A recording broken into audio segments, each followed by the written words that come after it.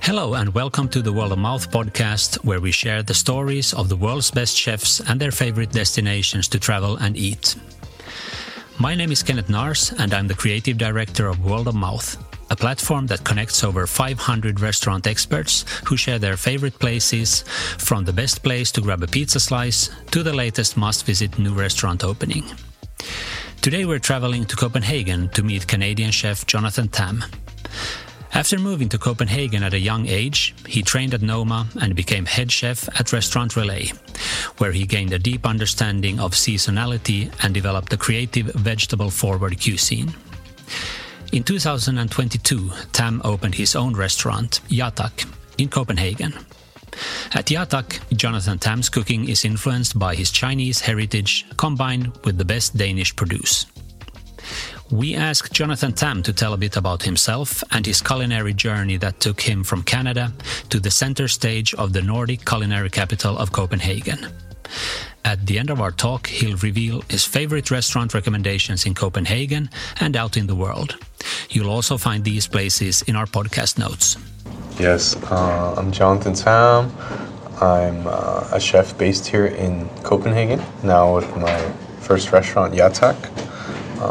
My background is I'm Cantonese, but born and raised in Canada. But I've been cooking here in Copenhagen for many years now.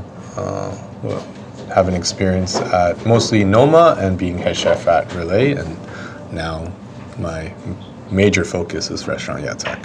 And Jatak has been around now for soon a year or so? We hit our 1 year back on January 14th.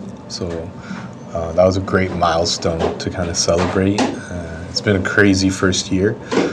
So now we feel a little more settled and kind of with the focus on how to continuing to develop and look at the details of our little restaurant. And if you'd have to describe it with a few words, Jatak, what kind of restaurant it is?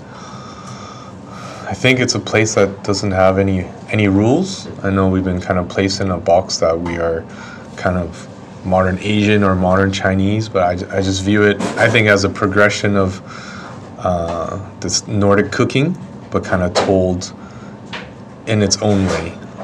So I think anything is touchable, but our focus is ingredients from Scandinavia. Yeah, okay. If we go back where it all started, so born in Canada, and then how did you end up in cooking? Yeah, well, it was, I'm from Edmonton. It's pretty like a blue-collar city. It's one of the bigger cities in Canada. But I guess I wouldn't say I was always obsessed with cooking. I think looking back, I was very much into eating. I was, my parents, of course, took me out to a lot of the Cantonese, and my parents were born and raised in Vietnam, so a lot of Vietnamese food. And they just said I was always about the eating. So I think it was later on in high school, one of my options was the cooking classes. And I think that's where it kind of touched something. And then realized I had a kind of like a natural connection of wanting to understand cooking techniques. And at the time, I was still living at home, so it was very much focused on the Asian cuisine. Whether it's at home or going out, and then gradually going out myself and trying other cuisines and restaurants made me realize there's this whole other world, and then that kind of just became this focus. So from high school, I was already thinking enrolling in culinary school. That went by quite quickly, but within that time, my 2 years in school, I was already figuring out how to get out of Edmonton, how to get out of Canada. Naive enough to think I could apply to El Bulli. That was what was the top, the Spanish gastronomy. But after some research, when it's like with 8,000 applications, they take in 30 cooks, I kind of expanded, looking at the 50 best list, and one of them was writing Renee. That was when Noma was starting its trajectory of getting on the list and moving onward. And I think the main thing was seeing ingredients from this region reflected with Canada. as much as I was obsessed with Spain, like I wouldn't be getting like the red prawns or the other seafood. But then looking at Noma's menu back then, it was blueberries, it was walnuts and apples, and it was things that was grown in Canada. So my further perception was like, if I was to return home and do a restaurant, actually spending time in this region or a place like Noma, I could bring a lot of ingredients or techniques back. I never made it back home because that little internship at Noma became almost 3 years there, which completely changed and developed me as becoming a chef. And then leaving Noma, how did you make that decision? It was more of a personal thing because I kind of, what was supposed to be like 6 months away from home ended up being 3 years. So I felt like I had to connect with some things back home in Canada, but I wasn't really ready. So even the last month, I was telling Renee, if I was to, is there a space if I came back? What is there? But he already had a cook that was lined up for about 6 months for my position. So he really had to make sure this chef had a chance because they were kind of waiting for me. So with that said, that's when I spoke with Christian. Because Christian, when I entered, he was a sous chef. And he made a huge impact on me wanting to stay, like kind of, not stay, but... Christian Puglisi to have the ambition to kind of like maybe there's a chance I could get into Noma as a chef. And just seeing his leadership, he was one that I knew like when it came time to do his own thing, he would shake things up. Even though at Noma he never had a chance to represent his own creative thoughts. He was mostly the one executing and organizing. You never saw his own take on foods except for the small projects. But in those times, you just knew he was going to do something special. So I just had a chat with Christian that I might be leaving Copenhagen. He has already finished at Noma and what he was up to at Relay. And he told me a bit about it. We didn't set on anything and I actually left Copenhagen after the 3 years. Took a bit of a break and did some stages in New York at that time. And then Christian gave me the mail that he wanted me to be on board for Relay. So I returned for that. And then next chapter. And that lasted for how many years? That lasted for 10 years. So 10 years. I guess instead of chapters, it's like we wrote a series of books together, which was amazing. That was from 2010 to 2020. 2020, yeah. And then you at the end, you basically were, sort of the leading figure. Yeah, so I think probably officially we announced 2016 of me being the head chef. So of course Christian could focus. I think the biggest thing at that time was to focus on the farm, to develop the farm of ideas. So for the later half, I was me running the restaurant.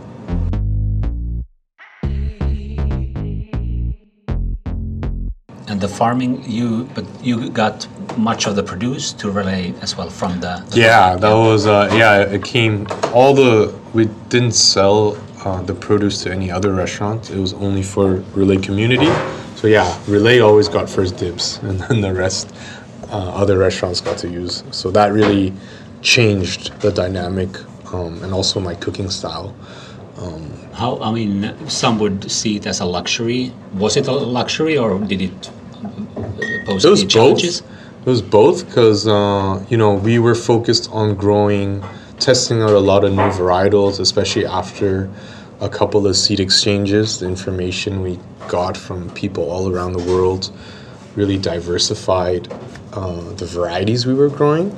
So there's a lot of things that, in the terms of luxury, was a lot of restaurants didn't have on their hands or didn't even know about. We were at least trying to grow, and of course some of them took a couple seasons until it got to being really good. But in any essence, as a chef, to get brought not just saying this is zucchini or courgette, this is green star courgette, or this is all the different varieties, and something like Celtus that I'd have to really hunt for, we had 4 varieties. So in that sense, it was a luxury. But of course, being the first time having the farm, the team, sometimes quantity is a challenge because, we had to find ways to incorporate squash or kale in creative ways that we could have it 2 or 3 times on the menu, but very different. So we managed to not have much go to waste. So in that sense, that was a new challenge, and but I wouldn't say it was like a negative thing. It just really made you like commit to the ingredients, and also we would harvest in the day, and they would come to the restaurant at, they aimed for 1, but usually it was closer to 2, and we'd be open at 5, so we only had a couple hours to process all the fresh vegetables. So the planning and organization and the development of the dishes had to work with that. We didn't want to store things even for 1 night in our walk-in, and we couldn't over manipulate it. So we had to really be about capturing the ingredient and the moment of it. So as a cook, I think that was that makes you really become a chef.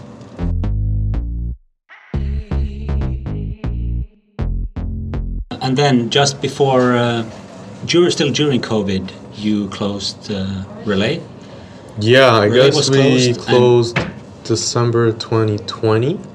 It must have been, and yeah, we didn't even get to have our proper like celebration of the closing of Relay because the restrictions came in and they called a lockdown, I think, a week before.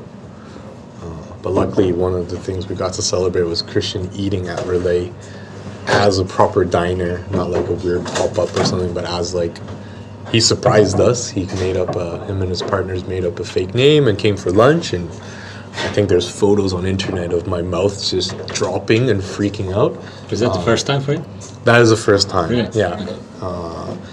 Yeah, both me and him were very like, we stayed away dining at Relay because I think sometimes it's hard to kind of enjoy it, but at that time I could see he got to take in the special place he created. So at least that's kind of how I see the celebrating or closing of Relay. And your decision to leave, when did you make that decision? I think that kind of tied in with that last part of, I've been there for 10 years, and there was a lot of uncertainties with COVID. So I think it was kind of the same timing as when Christian decided to close a restaurant, and there wasn't another place I wanted to kind of start over at. So it was an obvious sign to kind of focus on my own project. And then things moved quite fast, or you were delayed a bit because yeah, I think it's definitely with like not having a direction, it takes time, I feel like I've been wanting to open a restaurant for many years, on and off trying, but it takes a lot for things to come together, and somehow in the times of things looking really dark and uncertain for restaurants, we somehow came across this space and things just came together. But we were building for pretty much for a year. So yeah, it's crazy to think about. But I guess actually Relay must have closed. Yeah, 2020 was 2020. Yeah. And now 1 year later, you already have some. Yeah, you got a Michelin star. Yes. How did that feel? That was kind of amazing, but also truly shocking. Because we opened January 2022, and then we got it in July, which was insane. And on top of it was, we opened the first 2 months with the COVID restrictions, and to think just 5 months before we had to do service with masks and not have people here after 11 o'clock, and to think 4 months ahead we managed to get a Michelin star. It's unbelievable, but that just shows that the team is really, really talented. And you also have some pretty iconic dishes already in the restaurant? Right, yeah. Which one? Can you tell me which one are they? I guess the most iconic one is the egg tart. Yeah. That kind of riffs on one of my favorites. It's a Hong Kong egg custard tart. Big thing you get from the Chinese bakeries. And and then we came with our own version. I think the story is just me trying to tell my sous chefs, like, maybe this could be something to play on. You don't really see it here. But some of them, they didn't grow up eating it, and we don't have like an amazing custard tart here, so I couldn't be like, hey, eat this and let's make it. So it was like we really had to get into a dialogue for me explaining the technique and them researching it. But then I also let them have Nicole lived in Singapore, so she's probably had better ones than I've had, coming from Edmonton. But Ian, he never really had it. His background he's from Argentina, brought up in Canada as well, in Calgary, the same province. But we never really ate it, never really got into it. But he was like, the dialogue as we were creating, we're like, this is kind of like what, I grew up eating. But then, he'd be like, but I made a lot of custard tarts in London, in UK, and the technique's totally different. So how can we fuse it? We made the crust really focused on the Chinese style, having like a water and fat dough, so it's really flaky, which is really different from... What kind of fat is that? Pork fat. It's key. We tried butter, we tried other things, but it needs to be the pork fat. And I guess, if you look at some Scandinavian recipes, you see it, but like... it was very different from the English style custard tart. And then, then we focused on the English custard technique because, the Hong Kong one is like using custard powder and things like that, which doesn't really work with our philosophy. So we just challenged it, and then we crafted our version of an egg tart. And it's fun to see it like touch a lot of people, whether they're Cantonese or from different parts of Asia, they all kind of have this kind of tarts where when they eat it, they see it and they're like questioning because it's not what it looks like. It's it's not in this little metal aluminum tin. It's not small. It's this big slice. It looks like like an English tart, like a pie. And the wobble is very Instagrammable. Exactly, and the chefs caught on. The few that we tested on first really turned it into something. But then it also touched the Europeans, whether they're English or from Portugal, like the pasta de nata. And that was what's kind of fun, that with our restaurant, we try not to hone in on one cuisine, and some dishes reflect it, but then when people eat it, because either it kind of brings in this reminiscing of something, but also the ingredients approachable, that they all have their own little connection to it, and it's not just me having to tell this one story. So I think that's why we're not trying to box this restaurant, because we're finding what we put out has different connection points with people. Yeah.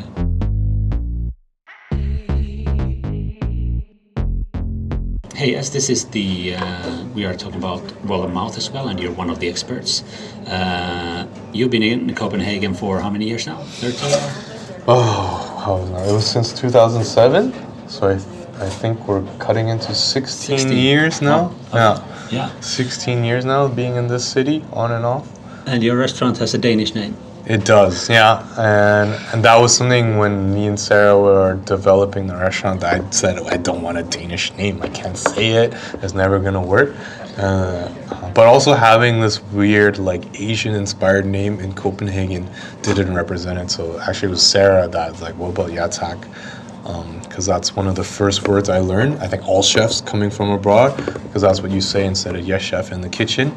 But then I also connected with living here many years and understanding the power of that word, because it could be very polite, like, would you like some coffee, Kenneth? You'd be like, yeah, tack. But throughout the meal, maybe I'd say, do you want to try this dish, or you want to try a bit of sake? And it becomes like, yeah, tack, like you're excited.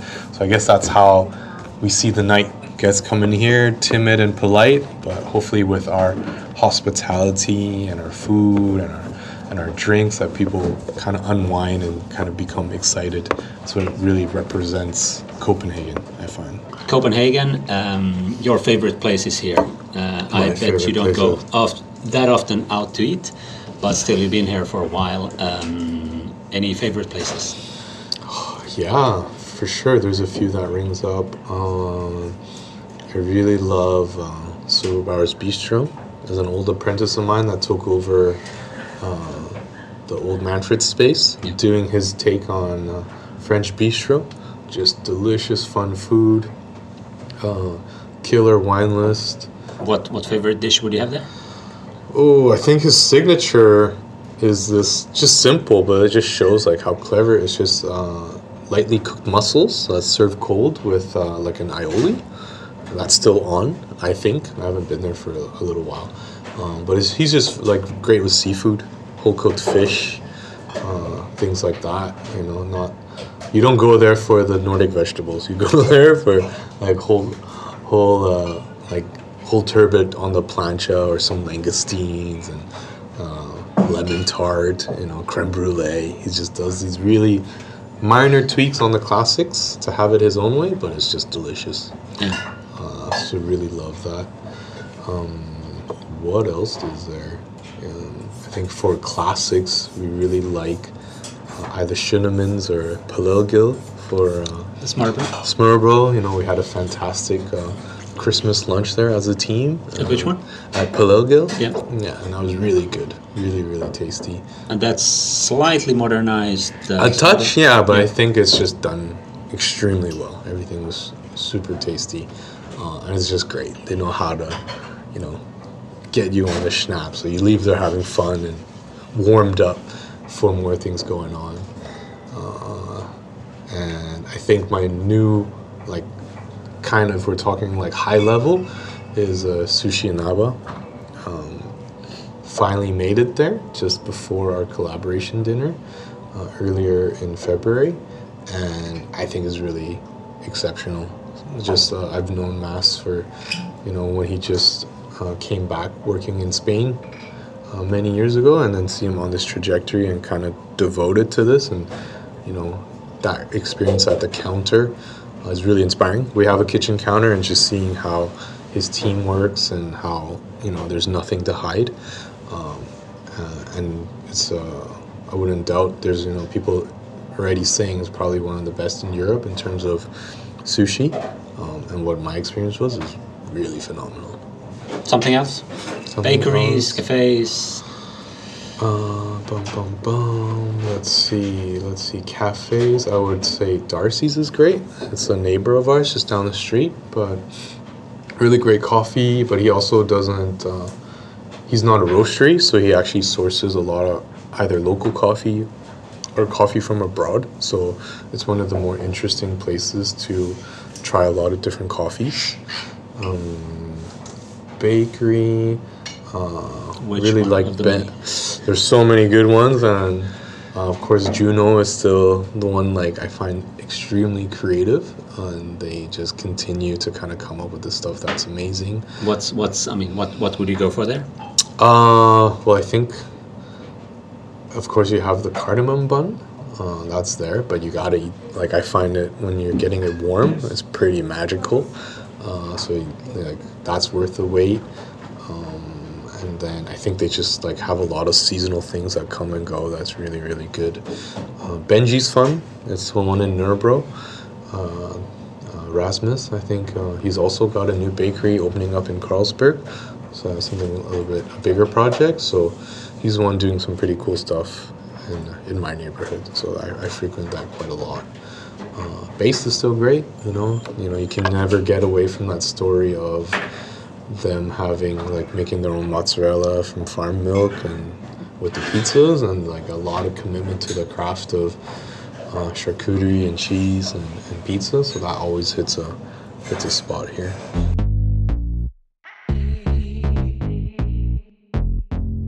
If we move away from Copenhagen, abroad. Any places any like old classics that you love, or something new you've experienced? Well, the one that I hope I get to experience again soon. That's truly magical and that really reflects what I believe cooking is about is echebari. Just cooking over fire and charcoal, but full commitment to ingredients. So that's like pinnacle for me as like what I see as amazing. And what else would it be? And I think for like, been to New York on and off. I got to go to New York before opening here, so I always love what the guys at Contra is doing. Between Contra and Wild Air, I think it's, they continue to add great value and creativity. Would you say that would be something slightly similar to what you did at Relay, or? I guess in a way, but I think they're also like telling food in a really fun way. We don't, especially Wild Air, I don't think we have something like that here, like a wine bar that just makes like super fun, delicious food and super like, when you have it, you're like, oh, why didn't I think of that? It's so simple. I didn't think of it. While here, like, the wine bars are great, but they all kind of hit this same kind of Nordic trajectory. So it's always fun visiting there. Speaking of New York, I love Thai Diner. It's a team that was behind Uncle Boone's. It was a Michelin Thai restaurant. Now that closed, and now they have Thai Diner, and that's a spot I always kind of, and it's not traditional Thai food, and there's a lot of mixing going on there, but it's just super fun. It's like a lunch there. Like, yeah, I kind of stopped eyeing the Michelin places, but that always comes back like a must visit for me. What part of town? That's in the Lower East Side, I believe. Yeah, but yeah, it's just great. It's just like no fuss. I think it respects Thai cuisine, but doesn't like commit to the tradition, and it's just super fun place. Yeah. Okay, then if any other place, Asia or so, that you would think of?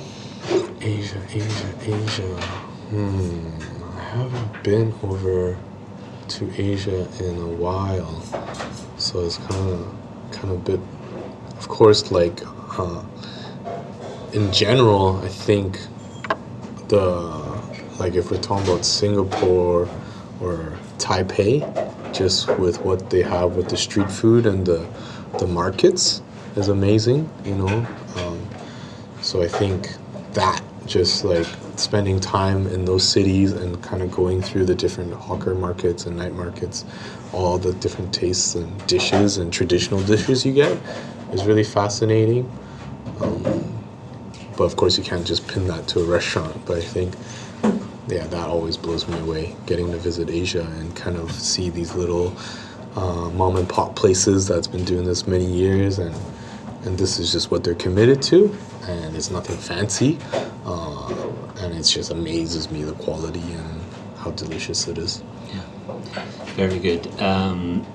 Well, if you would imagine that you could close the restaurant tonight and tomorrow jump on a plane with your partner or friends and go anywhere in the world to dine tomorrow, which place would you choose then? I think it's always, for a lot of cooks, is to make their way to Japan. I haven't had enough time or enough planning to make that trip happen, but I think to kind of fall in line with our philosophy of wanting to work with the seasons and committed to the ingredients, I don't think there's a cuisine that represents that more. So that would definitely be like a month to go through all parts of Japan and beg all my Japanese friends to secure reservations into all these secret diner clubs and hidden restaurants that tourists are really hard to get in. I'd have to pull a lot of strings and favors to kind of almost plan for a year, I think, just to be there for a month with how much I want to see. And also, if we're talking about going with my partner Sarah, she's an architect, so that's been seeing the design aspect and also respect to tradition. I think is a special place. So that's what we're working towards when we're not so busy, to kind of get to Japan at one point. Okay, but no particular restaurant there? I think there's so many. There is so many that I just continue to follow. But actually, there is one, it's called Sazenka. I think they just got 3 stars last year for like Chinese cooking. And that's one, like, whenever they post something on Instagram, that I'm just rewatching 5-10 times to understand what's going on. I find that really inspiring. That it is like it like touches like my reference of Chinese food, but it's done in a Japanese aesthetic with like really high focus on technique. That I find that really, really, really particular. And I guess since we're talking about so much with Chinese food, I guess getting to go to the chairman in Hong Kong would also be like a dream. And that's on the bucket list. Of course, making it to Hong Kong in general to kind of connect with my Cantonese roots would be fascinating. But in terms of a meal, I guess that would be one restaurant that's have to go to at some time. Okay. Great. Hey, Jonathan, thank you so much for this, and good luck with everything here at Jatak in Copenhagen. Thank you so much. Thank you. It was a pleasure.